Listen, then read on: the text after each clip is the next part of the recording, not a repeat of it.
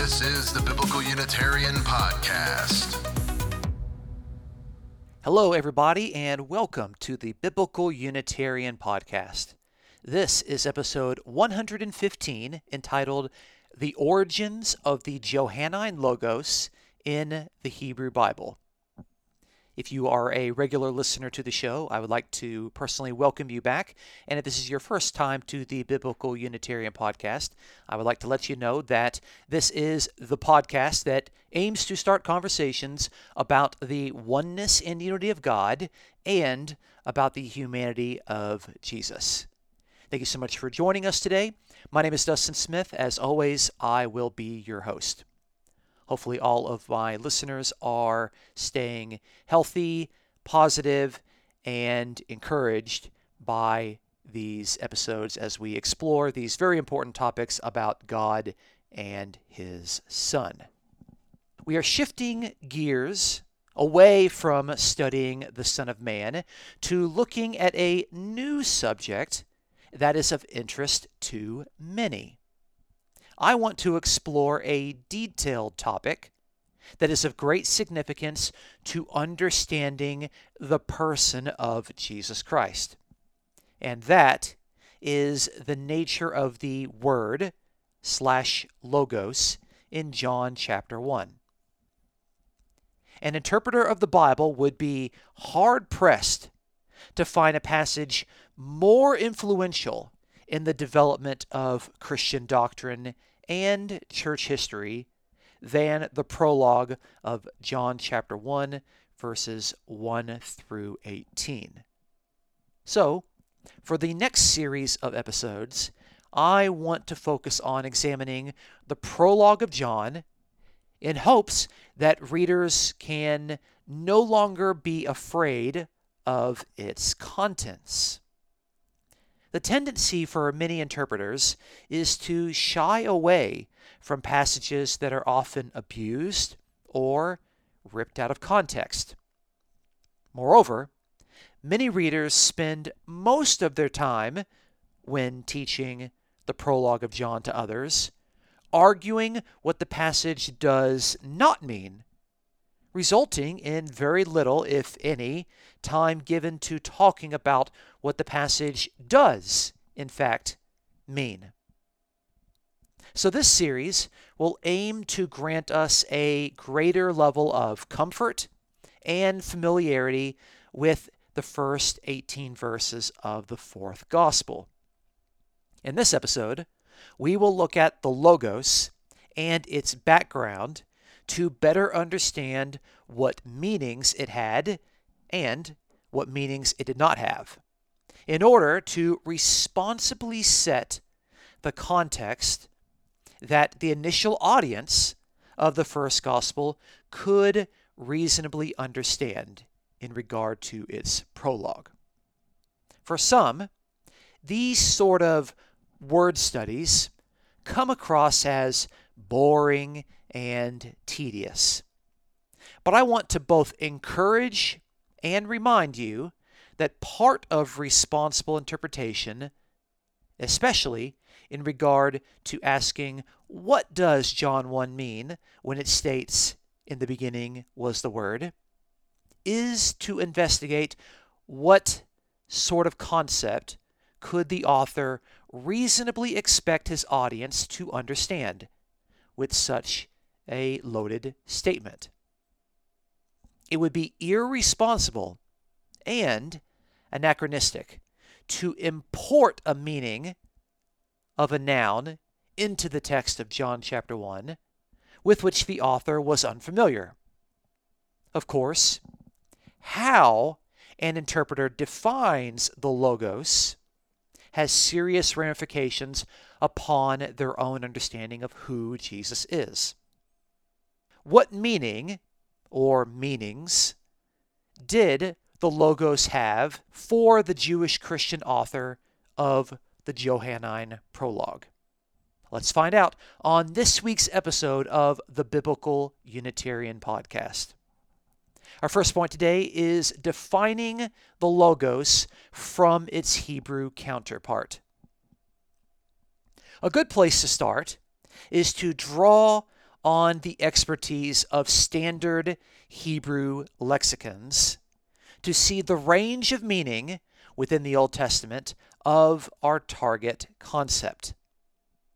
The current standard Hebrew lexicon is the Hebrew and Aramaic lexicon of the Old Testament, regularly abbreviated as HALOT in footnotes of modern scholarly works. The HALOT, or as I'm going to abbreviate it as HALOT, lexicon, under its entry for devar, which is the Hebrew equivalent for the Greek word logos, has 4 definitions listed.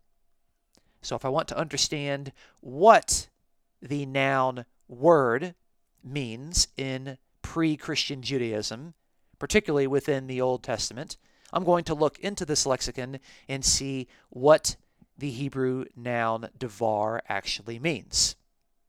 The Halot lexicon gives these 4 definitions.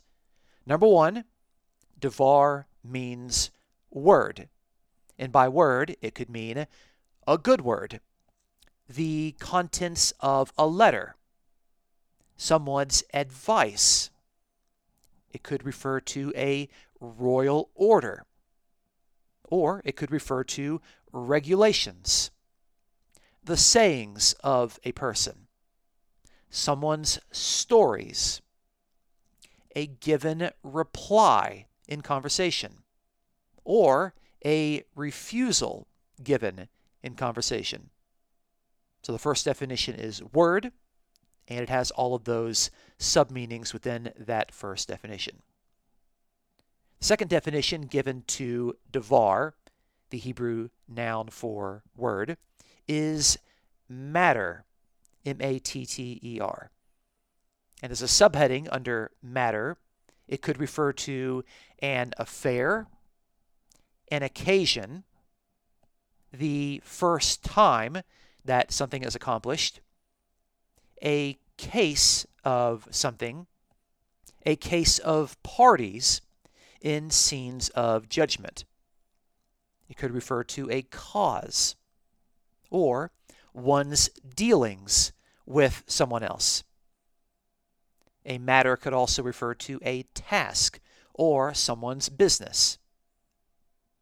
On rare occasion, it could refer to a history or an ancient record. So there, the second definition is matter, and it has all of those sub-definitions. The third definition that the Halot lexicon gives for the Hebrew noun devar is something, S-O-M-E-T-H-I-N-G, something. And the sub-breakdown of this is that it could refer to a thing, potentially an evil thing, or even a great thing. It could also refer to nothing at all, more generally as anything. It could be a thing that is indecent or a thing that is good. It could even be a good condition or something that actually happens. Or it could refer to, in the plural, as a period of previous events. So that's the third definition. Devar, the Hebrew word for word, could refer to something. And the last definition given to devar is word being the Word of God. And the breakdown of the Word of God indicates that the Word of God, the devar Yahweh, indicates the affairs of God. It could indicate the matters of God that are spoken, or it could refer to the instruction that God speaks to human beings. So as we can see, the Hebrew noun devar is flexible to cover a spoken utterance, a basic matter, a generic thing, something that is either good or evil, or even the spoken instruction of God. Now, I would like to respectfully point out some things that are often assumed in readings of John chapter 1, verse 1, that are not listed here in the Hebrew Aramaic lexicon of the Old Testament. And thus, these presuppositions could not even be on the conceptual radar of options from which the author of the prologue could choose if his primary point of reference is his pre-Christian Jewish heritage. For one, devar, the Hebrew noun in question, does not indicate a person. That is, devar never, in any of its 1,400 occurrences within the Old Testament, indicates a conscious being who exists alongside God. Devar never refers to an angel or an archangel or any sort of personal messenger. Devar never refers to a conscious spirit. Stated plainly, devar does not refer to a conscious person alongside God. Devar also does not indicate a plan in God's mind. This too is sometimes suggested in readings of John chapter 1, as if "in the beginning was the Word" should be read as "in the beginning was the plan." But devar, strictly speaking, does not have the meaning of plan. We just read through all of the definitions that the standard lexicon gives to it, and plan is not one of them. So, now that we have some information to work with, and we have eliminated some anachronistic readings from the possibilities from which the author of the prologue could have drawn upon, we can nuance our study a bit further. We do have a good body of data from which to work, but the prologue of John depicts the Logos that was with God, as well as something that was used by God as an instrument in creation. The Logos, therefore, seems to be independent of God in some sense. As we see in John chapter 1, verse 1, the Word was with God. So, if the prologue is drawing upon conceptions of the Hebrew noun devar that are available to him, likely from within the Hebrew Bible, then we need to nuance our study to look at particular passages where the devar of God is portrayed independently of God. So, it is to these verses in the Old Testament that we must now turn. Our second point today is nuancing the Word as something alongside God. So we are going to look at the passages within the Old Testament to where the Hebrew noun devar is portrayed in some sense as alongside Yahweh. And we'll have to understand and try to figure out what those nuancings are actually trying to convey. First passage we will look at is in Psalm 33, verse 6, which says, "By the word of Yahweh the heavens were made, and by the breath of his mouth all their host." Psalm 33, verse 6. In this passage, the heavens and the host of heaven are created. Yahweh is the sole creator, but Yahweh created by using his word as the vehicle through which this creation comes to pass.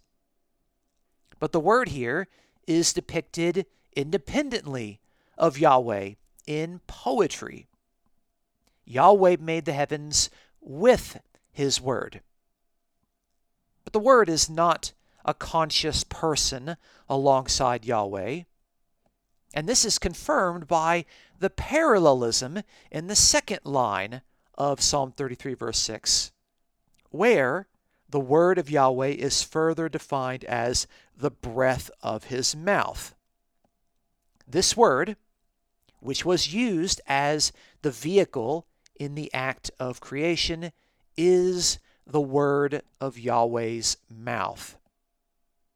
Stated differently, God speaks creation into existence with his powerful utterance. The next passage we will look at is in Psalm 107, verse 20. It reads, "He sent his word, and he healed them, and he delivered them from their destructions." Again, that's Psalm 107, verse 20. In this passage of poetry, God sends his word out on a mission, and the reader learns about how the word was obedient in this commission along with its results.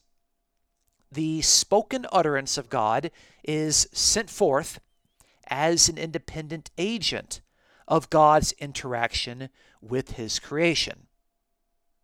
The results are that the people are healed and the people are delivered.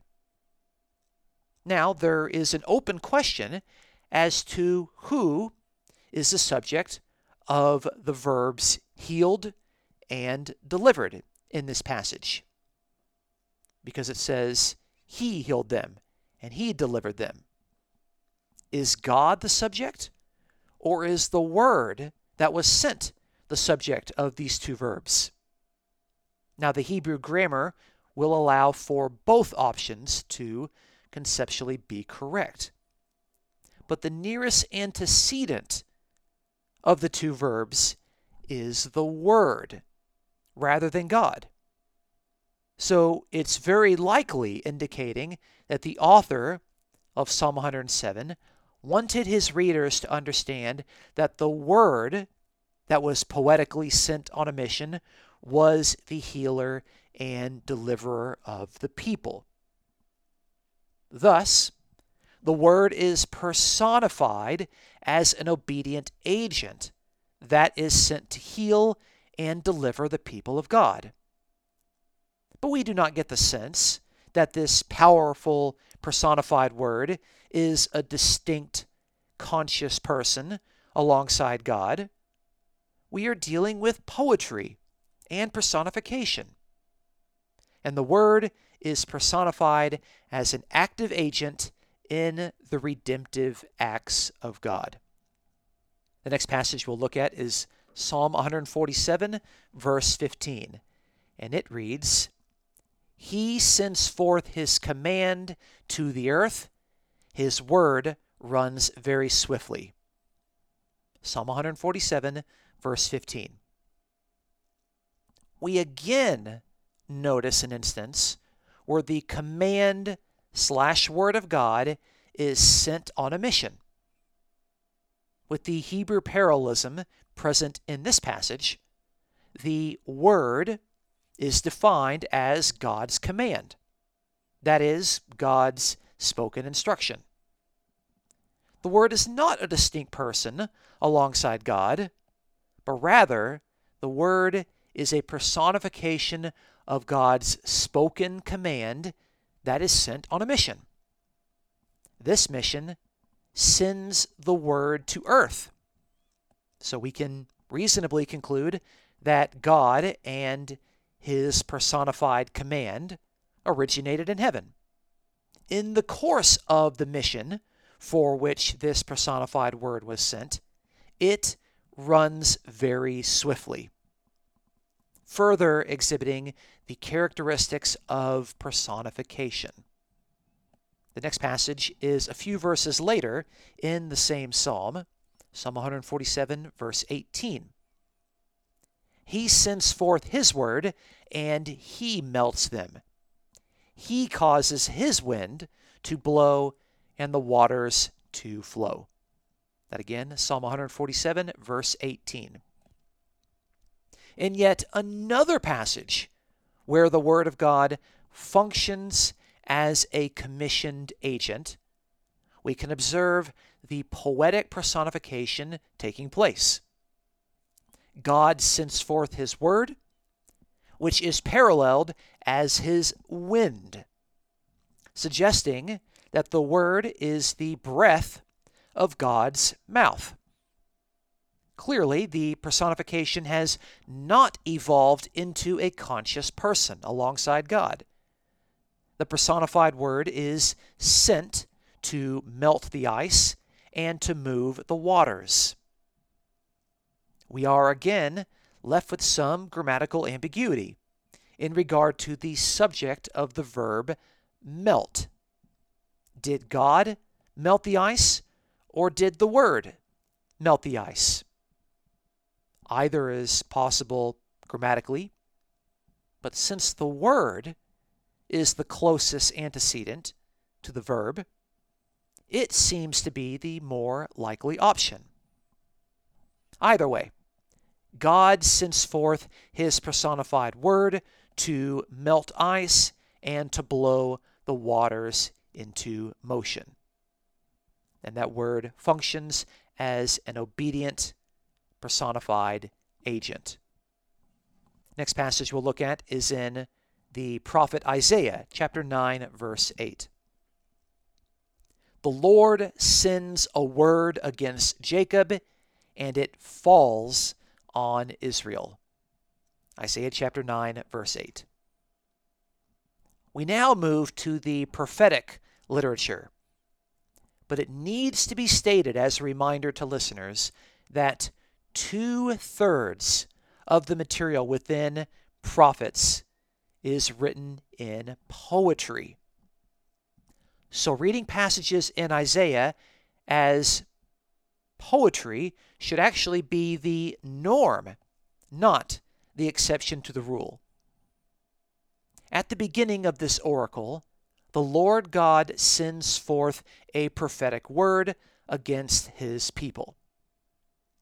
There is no question that it is the word that falls upon Israel, not God falling upon Israel. But this word, as we have seen before, is personified as an agent that is sent on a mission to God's people, without suggesting that the word is anything more than a personification of the prophetic oracle. Later in Isaiah, in chapter 55, verse 11, we have another very important passage to consider. It reads, "So will my word be, which goes forth from my mouth. It will not return to me empty, without accomplishing what I desire, and without succeeding in the matter for which I sent it." Isaiah 55, verse 11. In this passage, we see God speaking and detailing for readers the purpose and activity of his word. We again observe that the word is sent as a personified agent. What is the mission of this agent? Answer: to accomplish the desire and purposes of God.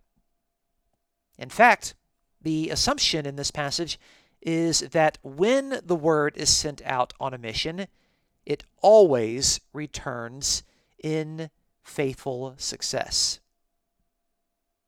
We also are able to note that the spoken agent that comes forth from God's own mouth is an extension of his desire, while still functioning as an independent personification.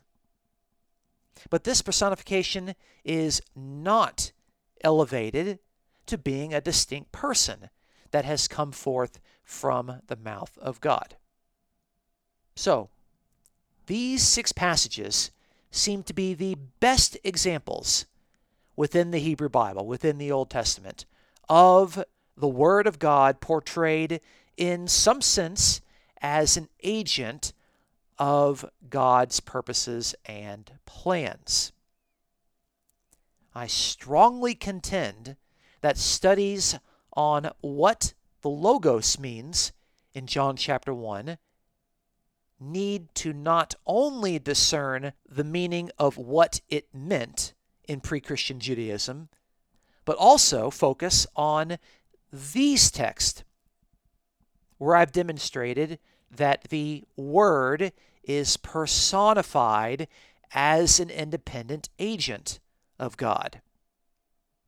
If John 1 and verse 1 is going to depict the Word as something that was poetically with God, then we need to take seriously where passages written hundreds of years prior to the fourth gospel within the Hebrew Bible also depict the Word as somewhat independent and with God. In conclusion, we have observed that the depiction of the Word/Logos in the first 18 verses of the Gospel of John requires very careful attention on the part of interpreters who seek to understand the passage in its cultural context. It is far more reasonable that the author of the prologue would have in his mind a concept of what the Logos meant and expected his initial readers to also understand the authorial intent than to infer a definition of the Logos from the 2nd and 3rd centuries A.D. We noted that the Hebrew equivalent of Logos, which occurs over 1,400 times in the Old Testament, is the noun devar. Devar is translated most frequently into the English noun word, and devar has an important range of meaning. Its four primary ways in which it is used is that of a word, a matter, a thing, and a word from God. Contrary to popular readings of John chapter 1, devar does not ever refer to a conscious person alongside God in the Old Testament, nor does it refer to the plan of God held within his mind. We also observe that, like the depiction of the Logos in the prologue of John, the Old Testament depicts this spoken utterance of God in poetic personification, giving the creative and powerful speech of Yahweh a personality of its own. When this word is personified in the Old Testament, it always appears in sections of poetry or in poetic sections of the prophets, just as the prologue of John is structured in poetry. The personified Word of God acts as the agent of Yahweh, particularly in acts of creation and redemption. We also noted that when the Word is personified, it is almost always portrayed as a sent agent of God, obediently carrying out the purposes for which it was commissioned. Furthermore, the personified Word becomes the subject of verbs. Every one of these points appears in the prologue of John. And in light of that undeniable fact, the depiction of the Word within the Old Testament should be the primary starting point for responsible interpretations of what the fourth gospel likely meant in its portrayal of the Logos that was there in the beginning with God. Since the Logos in pre-Christian Judaism was the creative utterance of God rather than a conscious person alongside the Father, this study strengthens the case that the flesh that the Logos became is to be regarded as high human Christology, While this creates considerable difficulty for those Christological reconstructions that insist that Jesus consciously preexisted as the Logos of God. If the Word in the Old Testament is never a person, then that is not a concept from which the author of the fourth gospel could have drawn upon in its portrayal of Jesus. Join us next week as we continue to explore the portrayal of the Logos in the prologue of John's Gospel within its Jewish context. Please consider supporting the Biblical Unitarian Podcast as it aims to promote these sound truths about the oneness and unity of God and the humanity of Jesus. You may check out this episode's description for a PayPal link. Thank you so much for listening to us at the Biblical Unitarian Podcast. My name is Dustin Smith, and until next time, you folks take care.